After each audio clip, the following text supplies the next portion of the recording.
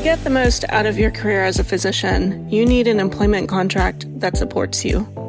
Unfortunately, most contracts do not initially include everything you need to be successful.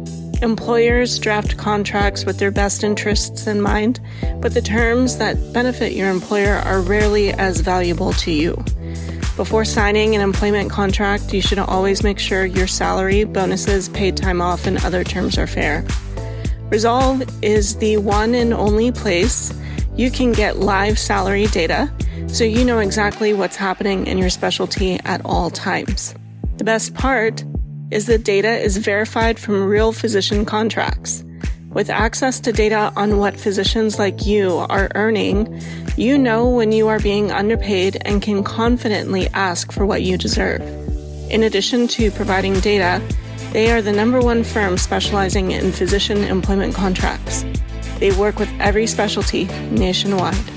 At Resolve, you get connected with an experienced attorney who will work with you one-on-one to ensure you sign with confidence. Your attorney will take your priorities into account, address your concerns, make suggestions, and help you strategize for any negotiations.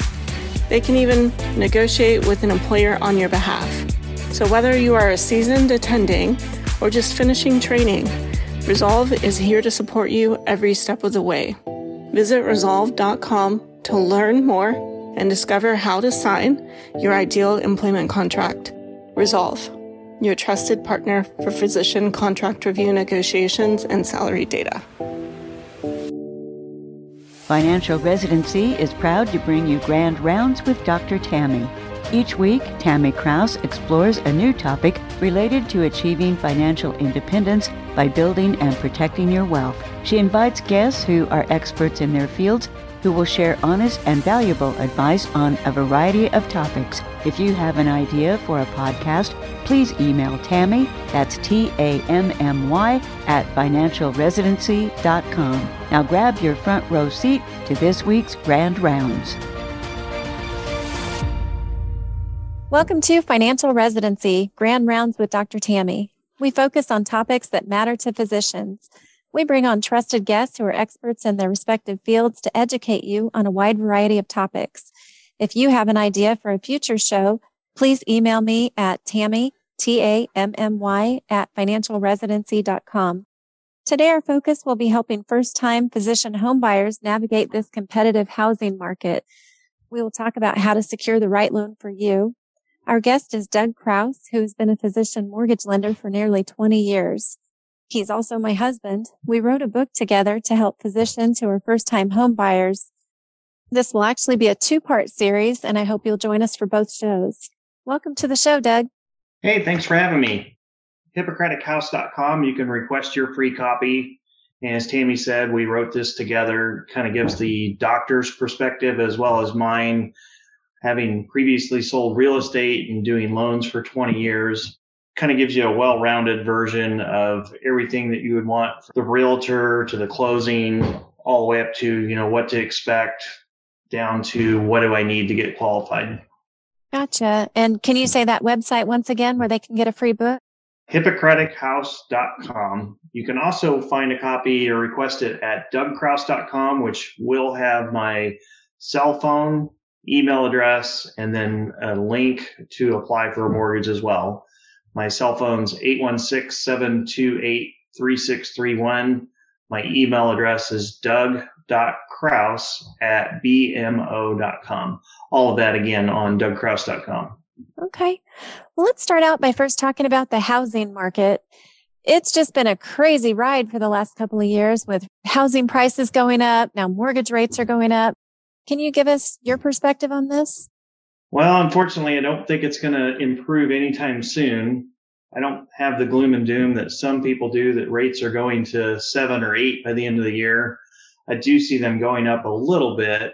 We've had quite a bit of a run in the last couple months that I think to finish out the year probably won't be as ugly as the last couple months. The downside, I think, will be house prices. I think everybody's expecting, as rates go up a bit, we're going to see prices cool down or even pull back. And I just don't think that's going to happen. And my reasoning for that is threefold. One, you've got a much smaller pool of builders building from the last housing crisis in 2010 through 2012. As the builders went bankrupt, nobody came back to replace them. You've got kids, well, I call them kids, but people our kids' age that didn't buy back around that time frame that are all coming to the market to buy now, along with everybody else that normally would be buying. So you've got too many buyers, you've got too few of sellers. And then add to all that, you've also got cash investors that are just buying up everything they can get a hold of to rent just because the rate of return is really good. So between the three, I think we're 5 to 7 years before we see prices possibly retract from where they've reached a peak. So hopefully we don't see 20% year over year appreciation for another couple of years, but I still think we're looking at 5 to 10% even as things cool off. Well, let's kind of focus on the general steps to buying a house. The first being, how do you know if it's the right time for you to buy a house? Well, I think based on what I just said, if you're going to be someplace for a couple years, it's probably the right time to buy. If it was 1 year, then there's definitely an argument to be made, and also affordability. Just because you're going to be someplace 2 or 3 years doesn't mean it's the right time to buy if you don't have any money, or, if the price of housing is going to far outpace what you could rent something for. But the problem with waiting, if you can afford to buy, is the house today that costs $500,000.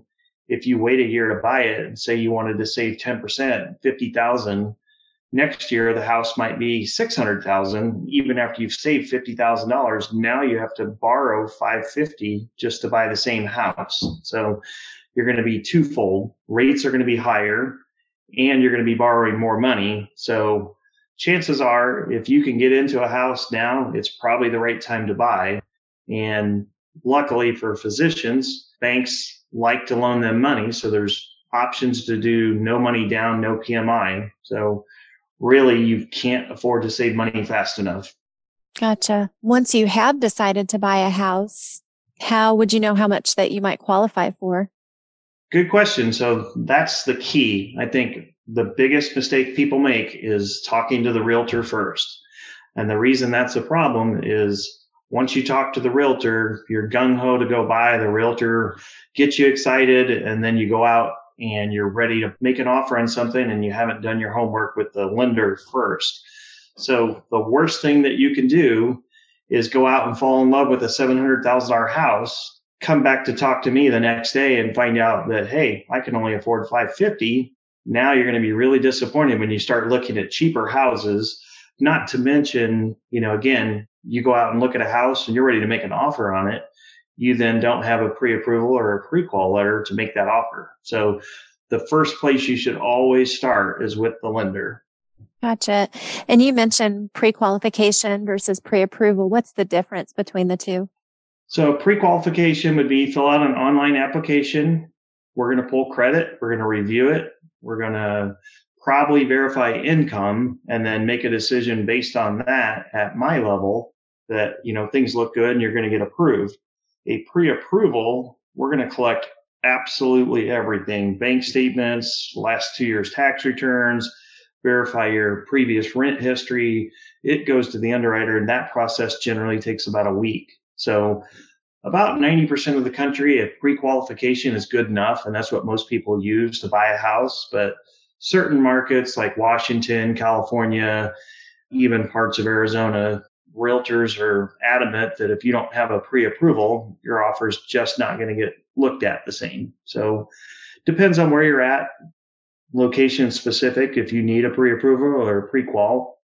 Pre-qual would probably put you in a status of you can close in 30 days, where a pre-approval, if you can get an appraisal fast enough, might cut that time frame down by a week if you've already been through a full underwrite. But it doesn't matter if you come and say, I want to do a pre-approval and then close in 3 weeks. You have to have the pre-approval done first and then go find a house. That then might let you close in 3 weeks, where pre-qualification is probably still going to take around 30 days. All right. So now we've decided that we want to buy a house. We've got our pre-approval letter saying that we qualify for X amount of dollars. How would you go about finding a realtor, and what kind of questions should you ask to make sure they're going to represent you in the right way? One thing that you want for sure is a realtor that's, hate to say it, everybody's new in the business at some point, but especially if you're buying $1 million house, you don't want a realtor that, as a rule, sells $200,000 houses.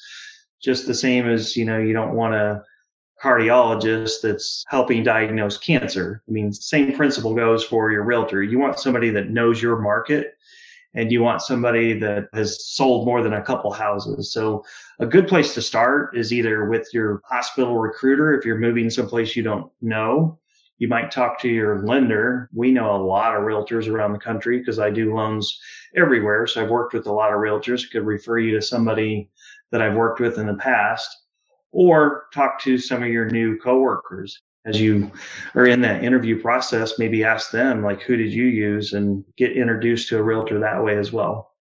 You said that you work with a lot of realtors. Have you come across some realtors that have maybe given some bad advice to their clients that you've nicely tried to correct?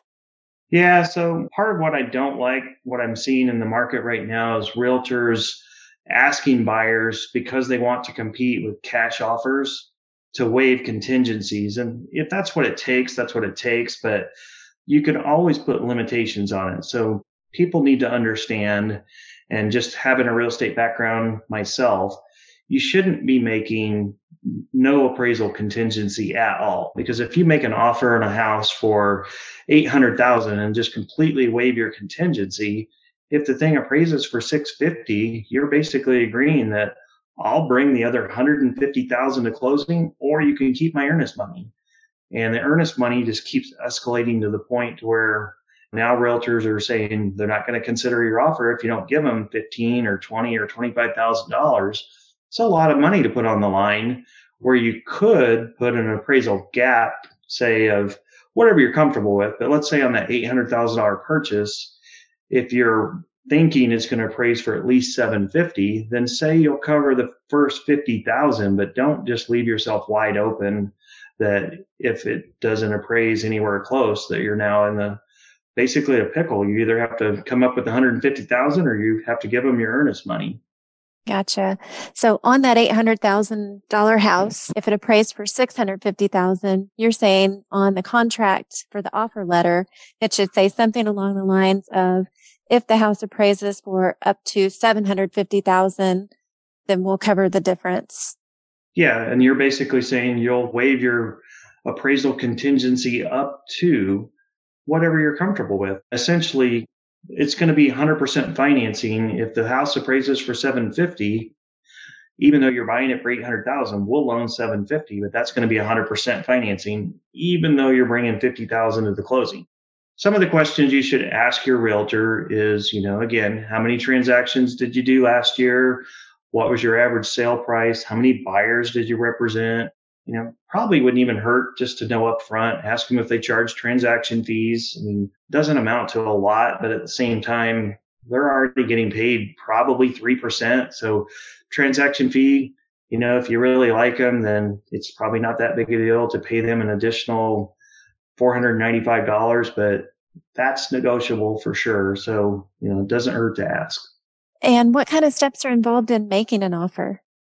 So again, the very first step should be get pre-approved or pre-qualified with your lender, get your pre-approval or pre-qual letter, meet with your realtor, inspect the house, decide this is the one you want to make an offer on.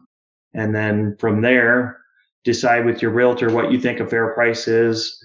Make your offer. Usually you're going to give them 24 hours to respond. And in this market, unfortunately, you're probably also competing against 5 to 20 other offers. So just go into it being prepared that don't fall in love with any one house to the point where if you don't get that, there's always going to be another one. True. And then once you've made the offer and they accepted your offer, what type of time frame would be typically between the offer and actually getting the keys to the house? It's very driven by the appraisal because there's a shortage of appraisers, but usually 30 days. If it's a really hot market where you're already pre-approved, then you might be able to close in 3 weeks, but it's just not reasonable to expect to close the same as a cash buyer would in 2 weeks, because they don't have to get an appraisal. Even if you're waiving your appraisal contingency, the bank still wants the appraisal. So you have to have it. And that might take a week. It might take 3 weeks. So it's always safer to say 30 days, but I understand, certain markets, to be competitive, you might have to do 3 weeks. But again, can't do 3 weeks if you're not already fully pre-approved, if you're just starting from scratch. So make your offer based on that, and don't put your earnest money at risk either. That if you don't have a seller that's going to be willing to work with you, that if you put a super short appraisal contingency, then you're basically putting yourself back in. Even if you put the $50,000 gap that you would cover, if the appraisal doesn't make it back in time, now you've got to make a decision of, now I've got to either back out or go ahead and waive my appraisal contingency because I didn't get it in time. Gotcha. Sounds like a pretty risky market in some ways right now. It is. Well, like I said earlier, we're going to actually have a 2-part series. And so next time we'll focus more on the actual types of loans that are available to physicians. Do you want to tell us how to get in touch with you again in case anyone has questions and they want to reach out to you? Sure. Again, you can get a copy of the book. It's free. We give about 10, 12 copies a day at this point. HippocraticHouse.com for a copy of it. All of my contact info is on my landing page, DougCrouse.com. That's got my email, my phone number, an application link. It even has all of my team's contact info and their cell phones as well. Great. Well, I'd like to thank my guest, Doug Crouse, for being on the show. And I'd also like to thank all of you for listening. We strive to bring you the information that you want most to help you reach your professional and financial goals. If you have an idea for a podcast or a topic in the future, please email me at Tammy, Tammy, at financialresidency.com.